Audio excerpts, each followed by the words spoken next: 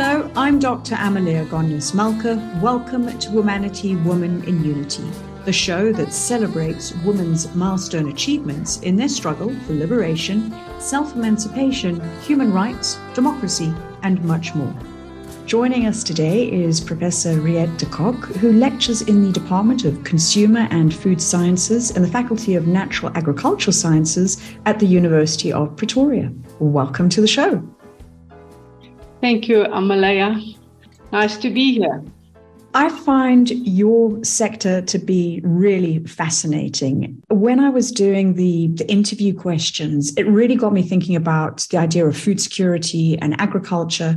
And then as I was probing further, I saw that the World Economic Forum estimates that agriculture makes up 35% of Africa's GDP and employs about half the continent's people. So those figures immediately popped out into my head as agriculture being such a vital part of our economy. And when I consider your department, its positioning statement is providing relevant world-class education, training for future leaders in consumer science, food science, culinary science, and nutrition, and takes in students from across the continent: Botswana, Kenya, Ghana, Malawi, Namibia, Nigeria, Swaziland, Lesotho, Uganda, and of course, South Africa. It sounds like you've got this microcosm of the continent all in one institution. Yes, I must say I really like our department a lot. We've got such a diverse group of students and from many African countries. So you really learn a lot from students and from the continent. At one stage, I put up a map of Africa in the department because I discovered at the time that we know a lot about, Europe. We know where countries are in Europe, but we do not necessarily always know where is Ghana and where is Uganda on the African continent. So this map really helped us to understand this is West Africa, this is East Africa, and that we've got 55, I think it's 54 or 55 countries on the continent, very diverse, differences in food patterns, what they eat, food culture, and you learn so much, and that's really interesting. I have to say I'm a big fan of West African food. I haven't eaten enough of West African food. I've traveled to East Africa a bit, and I discovered, for example, injera in Ethiopia, and it's really one of my favorite meals. Perhaps also the way people share a meal in some parts of Africa, which is part of the experience. You have a particular interest on optimizing sensory properties of food and beverages, which not only taste good, but there's also the nutritional aspect that obviously contributes to the well-being of consumers in the sub-Saharan Africa context. Can you please tell us more about your research and pick out on a few of the successes that you've been involved with? Yes, you are right. The area of my research is the sensory properties of food. So what it looks like, what it tastes like, what it feels like, even the sound of food when you prepare it or when you consume it. And I don't think there's a lot of people that will not know that we actually do research on all those properties of the food. So I always say I've got a very nice job because I study what food tastes like, and I'm a very adventurous eater as well. So when I eat, I think very consciously about what the food tastes like, what it feels like in your mouth. Is it easy or difficult to swallow? What are the aspects that irritate you? Something gritty or an aftertaste or off flavor, maybe the one thing that limits your enjoyment of the food. And we eat with our eyes, and when we eat, we often, the first thing that you think about is what the food tastes like. What is the flavor? What is the texture? You do not necessarily think that I'm eating proteins or that I'm eating too much fat or something like that. So selling the nutritional value of food is very dependent on the experience, the enjoyment of food. And yes, so I think that is interesting. You asked me about successes, and maybe I can just go there a bit.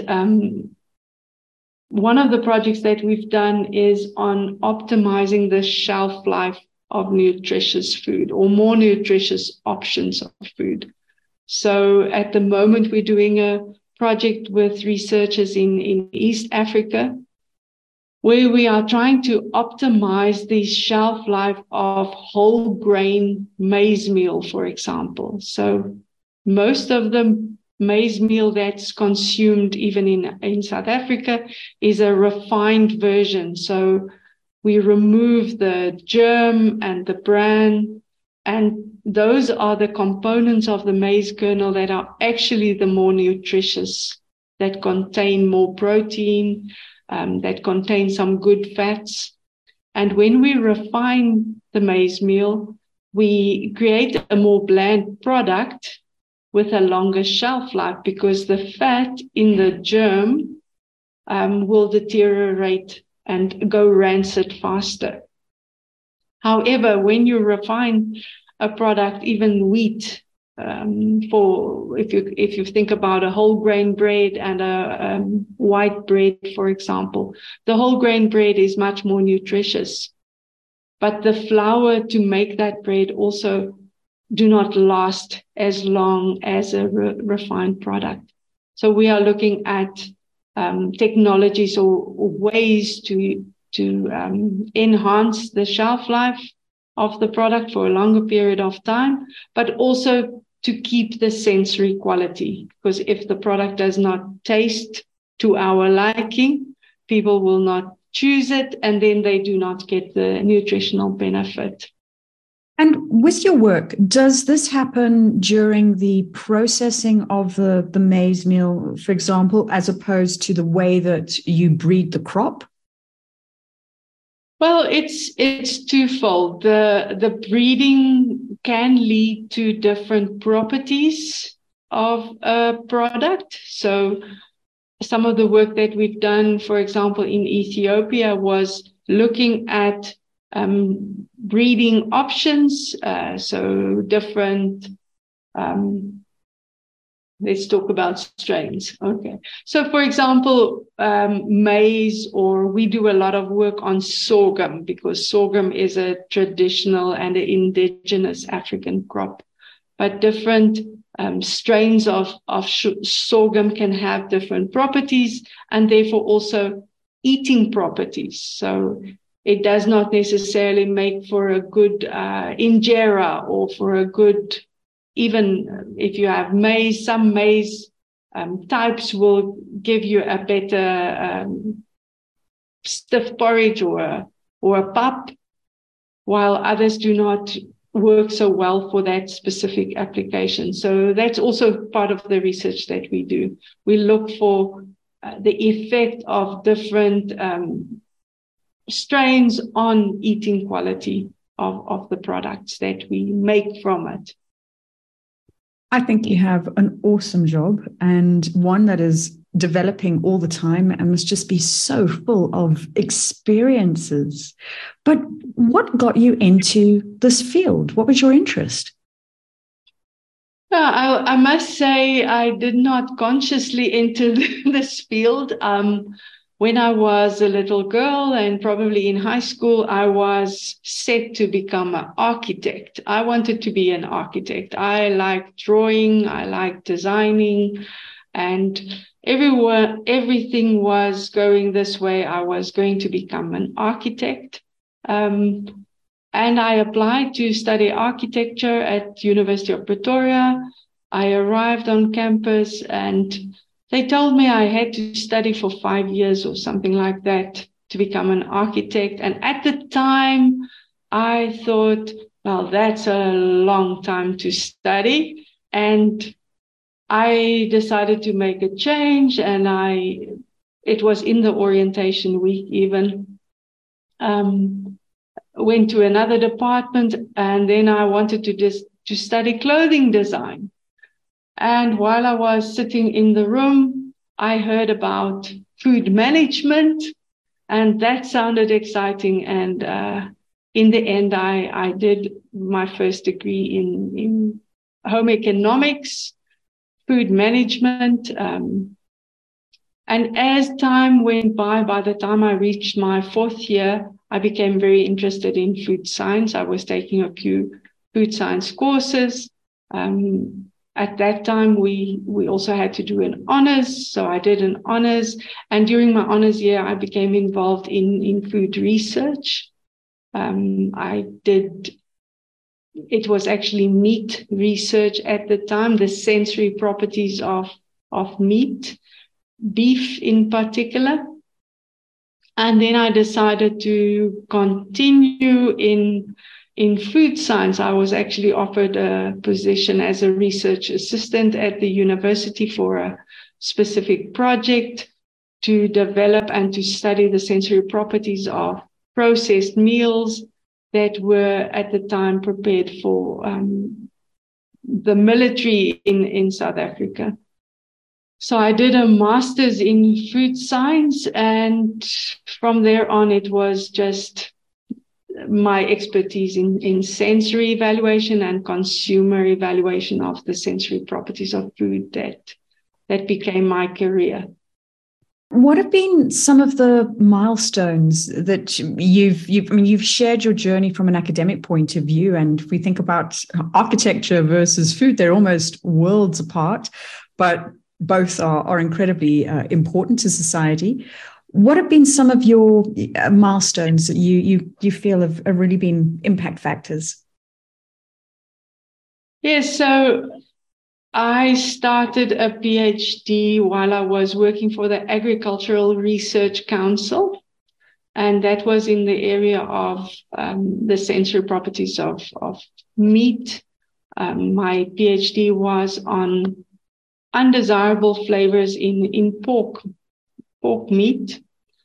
And I was then, while I was doing the PhD, there was a position advertised at the university, and it was for a meat science lecturer in the food science department. I was working in the field, so I applied, and I was lucky to get that opportunity.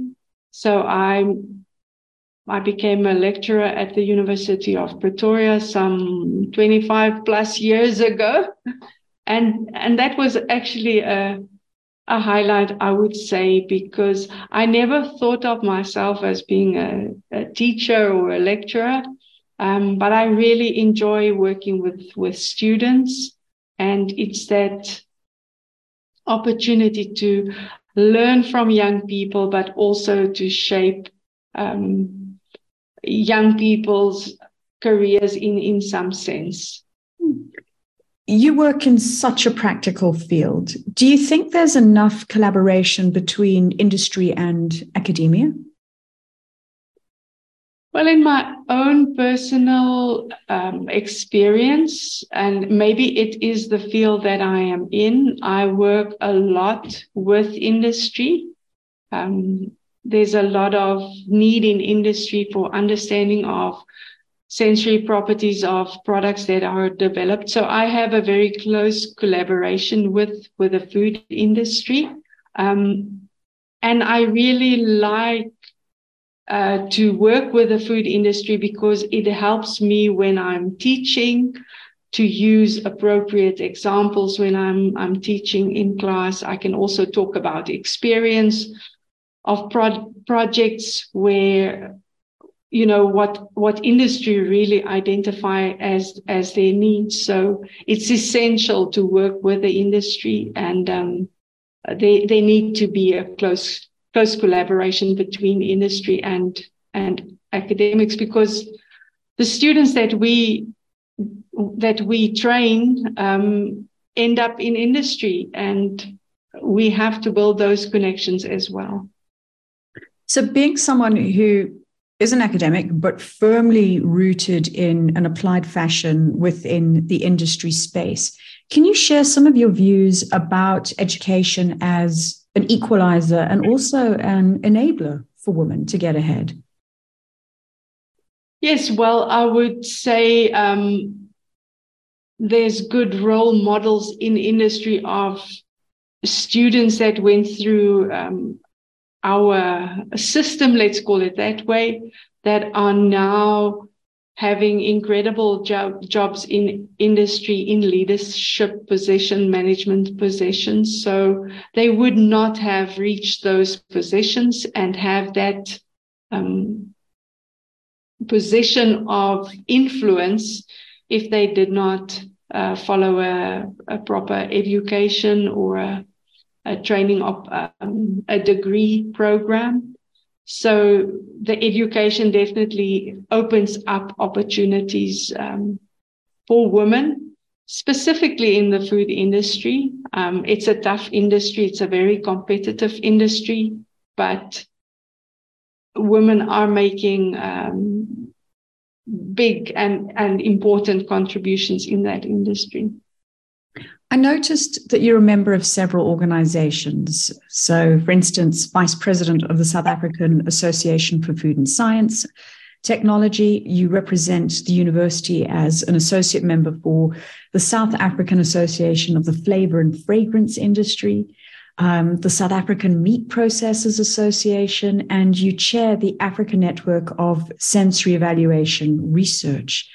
Can you tell us about your involvement with a few of these structures? Yes, so SAFOS, that's the South African Association for Food Science and Technology, is really the mouthpiece for the food industry in South Africa. And most of our students that graduate end up having positions in the food industry in various fields: quality management, product development, management in various areas, in the bigger industry players, but also in the smaller companies. There's also students that start their own food businesses, which I think is really important for employment and entrepreneurship.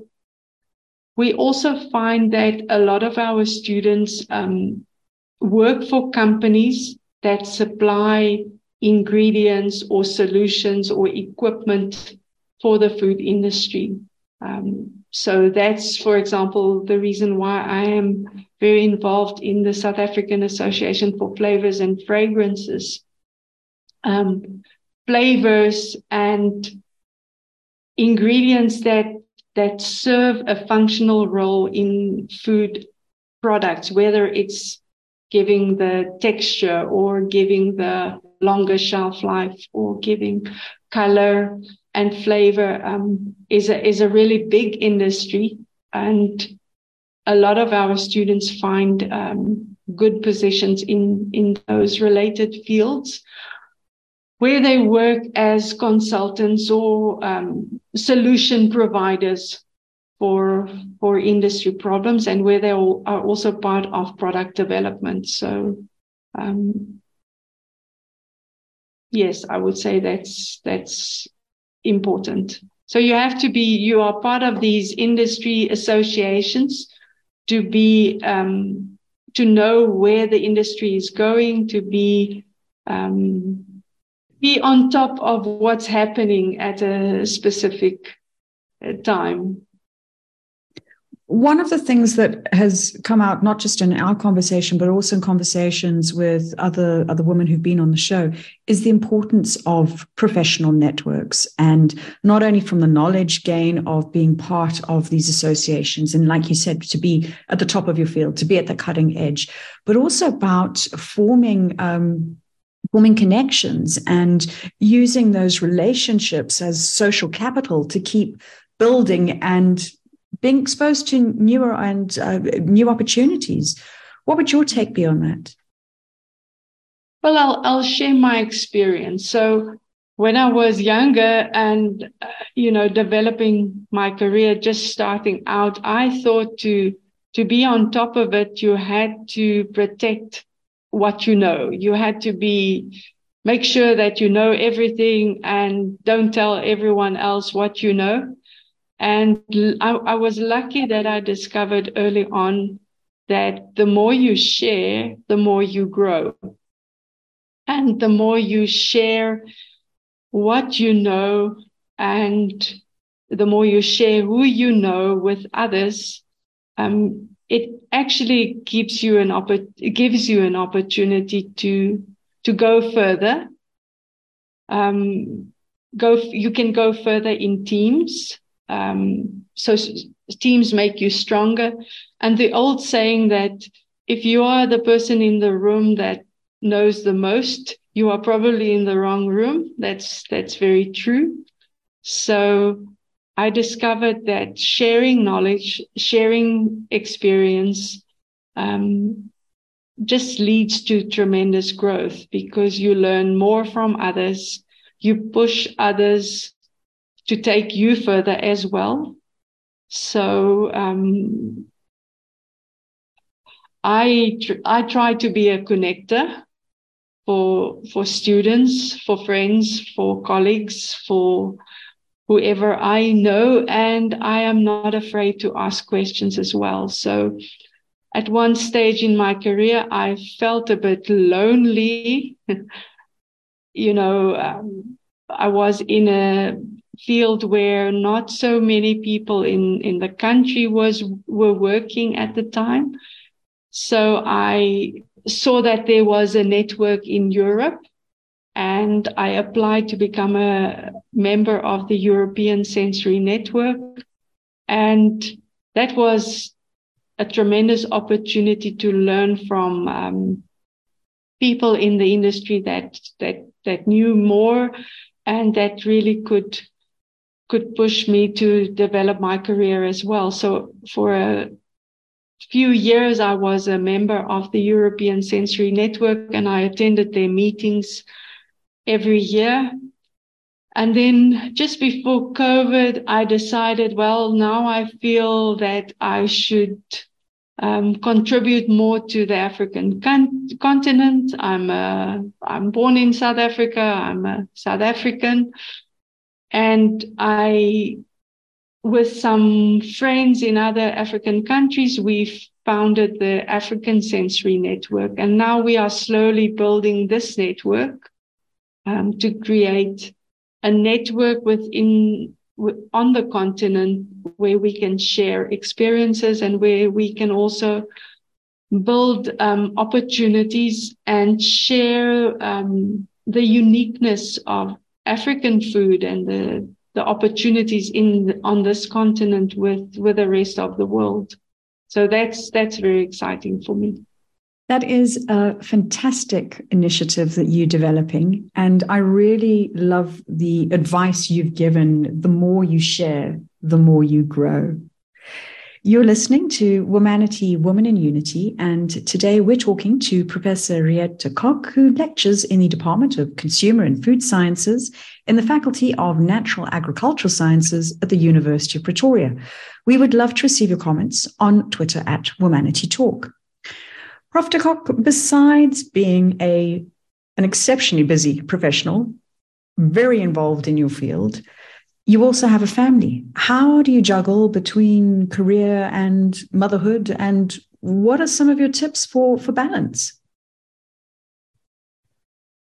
Well, I wanted it all. I wanted to have a family and I wanted to have a career, and I knew that from an early age. So it is about balance. I am lucky to have an understanding family and also a supportive family structure. From an early on, I think my husband and I decided that we are equal partners and that we can juggle careers and family life and also interests. So that's been something that I did not even think about, which I don't think everyone is able to do. I am privileged. I've got 2 daughters. They are now grown up, but they are still living in my house because both are still studying. And but from an early age, they knew that their mother is a career woman. I've traveled a lot. I had good family structure support to be able to have these experiences of going to other countries and learning a lot, attending conferences and really have an opportunity to share my academic and research career, and hopefully make a contribution as well. Socialization seems to have a big impact on children, so that the way what they're exposed to as they're growing up shapes their attitudes. I mean, that's only natural. So asking a bit of a reflective question, do you think that you've had a strong influence on your girls in terms of opening opportunities for them, that the sky's the limit? I hope so. Actually, yesterday on my freezer at home, there's a picture of my eldest daughter with the time when I received my PhD. So she's wearing my gown and my hat, and she's probably about 3 years old. And it's just something that's been on the freezer for a long time. But she is also now pursuing a master's degree and have an interest to be a scientist. So I think even that experience played a role in her aspirations. Yes. So I also think, I've had an opportunity through my career and to see many different countries, simply to share research and to disseminate research. And so traveling has been I would say, an added bonus. And I can see my daughters are also interested to see the world, because they know that they can, or you can, if you, through your work, you can do that, or through interest. So yes. It sounds like your job is not really a job, if I can put it that way. It's a passion. You've got food, you've got travel, you've got amazing research that you do, and really meaningful. Well, if you ask my family, they will probably tell you I work all the time. I think I am lucky in the sense that I really enjoy what I do. It's stimulating. It's always, I'm learning all the time. There's a lot of new opportunities, and I think at times I don't even think of it as work. It's just discovery, and that's really you are very lucky if you're in a position where your work really creates some fulfillment. As an academic, it's also tremendously satisfying to see where young people go and what do they develop into and how they contribute to society. So, very quickly, tell us about some of the opportunities that you're finding young people are going into in the work environment. Yes, so I can say that a career in food science is useful because it opens up so many different career opportunities. It's such a diverse field, from being a food microbiologist to being involved in legislation and regulations for example, food products or labeling, and then on the other side, also nutrition. There's so many opportunities to improve or to enhance the nutritional properties of food through formulation. So that's also a very important field. As I said, many of our graduates go into the fields where they are supplying the food industry, the primary food industry, with solutions, whatever is used. And then if we go back to agriculture, the link between agriculture and what people actually buy to eat. So there's a lot of opportunities in that value system that value chain from where food is produced on farms and where it goes through various processes to reach the supermarket and finally the consumer as well. It's an incredibly broad field, but one which has got so many opportunities. One question that I ask all my guests on the show who've made tremendous inroads into their respective fields is about some of the factors that they feel have contributed to their success. So can you share a couple with us, please? Yes, I think it's good to have mentors. So I would say in my career, I've had people that gave me opportunities. So gave me opportunities to grow, gave me opportunities and exposure to learn. So I would say that's an important aspect. We must always, as we develop, or as we mature, I would say, look for opportunities to give back to young people. And then learning from the youth. I really enjoy the fact that I'm working with 21-year-olds throughout my career. And it keeps you younger, I would say, because I can also see the development and the changes in the young people. I like to ask young people what they think. They have different experiences. They have different environments at the moment, and you can learn as much from the youth as you can learn from those that walked before you. So keep young people, give them an opportunity, give them a voice to learn from them, and never think that you know more, because you can always learn from the youth as well. So you've discovered the fountain of youth in this perpetual system of teaching young people all the time. But you're right, it is stimulating, it's enriching, it's exciting, and new generations have got new ideas, and those are going to be shaping the future of the world.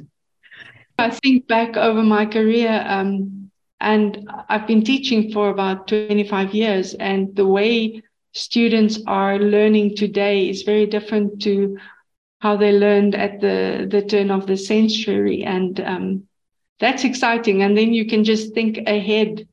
There's so many opportunities that will come in the future. And your task is just to open people's views to embrace opportunities and to take it further.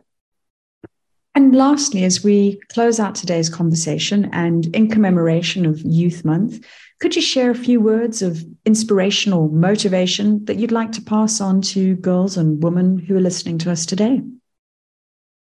Yes, make the most of the opportunities that come your way. Don't be shy to ask